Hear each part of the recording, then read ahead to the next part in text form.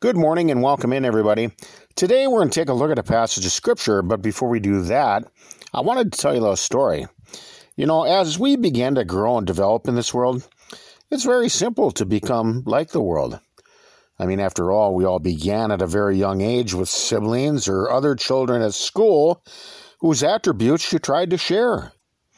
In order to become a part of the crowd, you wanted to be like them. If they wore a certain fashion or style of clothing, you did too. If they had a certain type of haircut, you got the same one. If they spoke with foul and abusive language, you did too. And, this reminds me of the Christian life. I think as humans, we have a natural tendency to follow others. But as a Christian, we are not to use the world as our example. We are to follow Christ Jesus. Romans 12:2 says, "And be not conformed to this world, but be transformed by the renewing of your mind, that you may prove what is that good and acceptable and perfect will of God." Following Jesus can provide you with something that the world can never give: eternal life. And when we choose His path, we're going to slowly change from the world around us. We will become unlike them in our behaviors and our actions. The things that we once shared in common with others will become alienated by our faith. The Lord Jesus calls sinners from the world out of the world. Look at John 15, verse 19. "If you were of the world would love his own. But because you are not of the world, but I have chosen you out of the world, therefore the world hateth you." Being called out of the world is to no longer live the way that the world does. Those who follow the teachings of Christ are going to be dissimilar to those in the world. This is because Jesus calls sinners to become saints. Think about this for just a minute. A cat is very similar to another cat. A rabbit is very similar to another rabbit. A goat is very similar to another goat.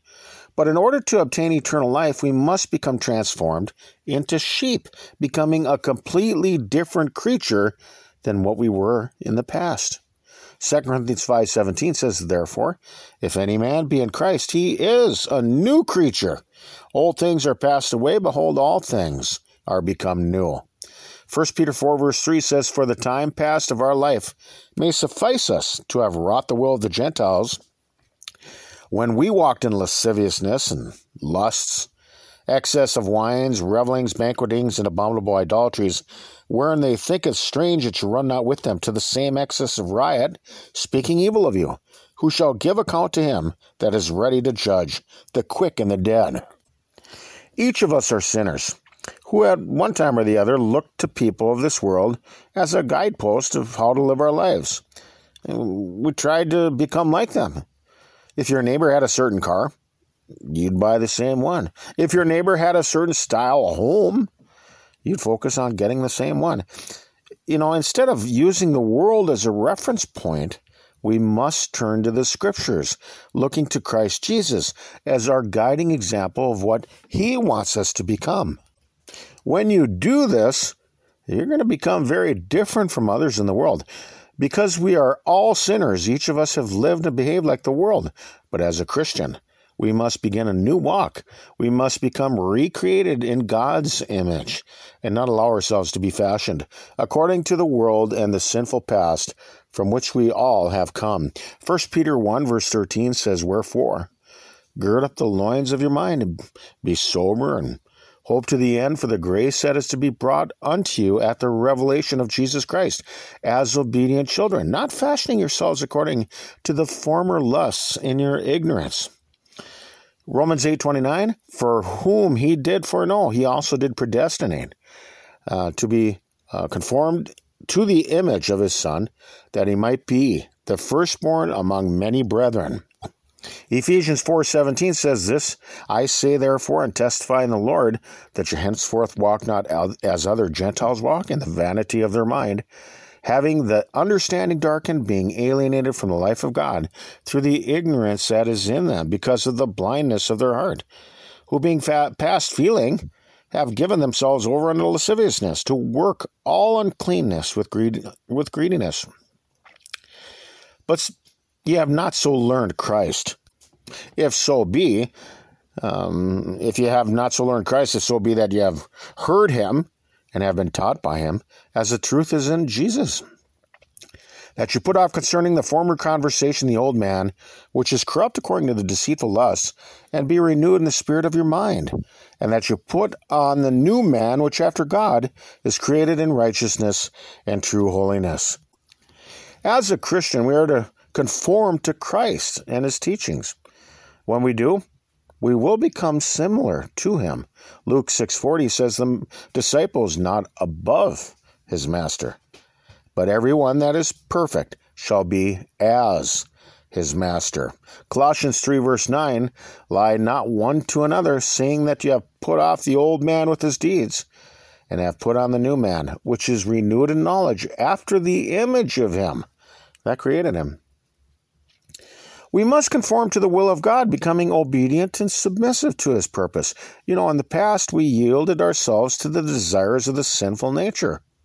But now, as a Christian, we must yield ourselves unto God.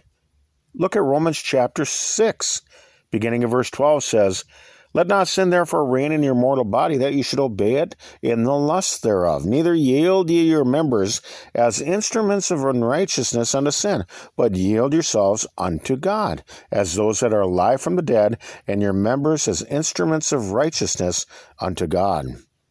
Romans 6:19 says, I speak after the manner of men, because of the infirmity of your flesh. For as you have yielded your members servants to uncleanness, and to iniquity unto iniquity, even so now yield your members servants to righteousness unto holiness. In our past, we lived the way the world does, but now we are not to make any provision for the flesh. Ephesians 2:2, wherein in time past you walked according to the course of this world, according to the prince of the power of the air, the spirit that now worketh in the children of disobedience. Romans 13:14, but put ye on the Lord Jesus Christ, and make not provision for the flesh, to fulfill the lust thereof. The Christian life is about joining up with others who serve the Lord out of a pure heart. Jesus calls us out of this world and have no fellowship with its sinful ways. 2 Corinthians 6:14, be ye not unequally yoked together with unbelievers. For what fellowship hath righteousness with unrighteousness?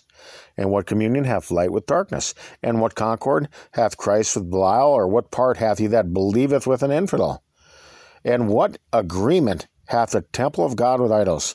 For ye are the temple of the living God, as God has said, I will walk in them, and I will be their God, and they shall be my people. Wherefore, come out from among them, and be a separate, saith the Lord, and touch not the unclean thing.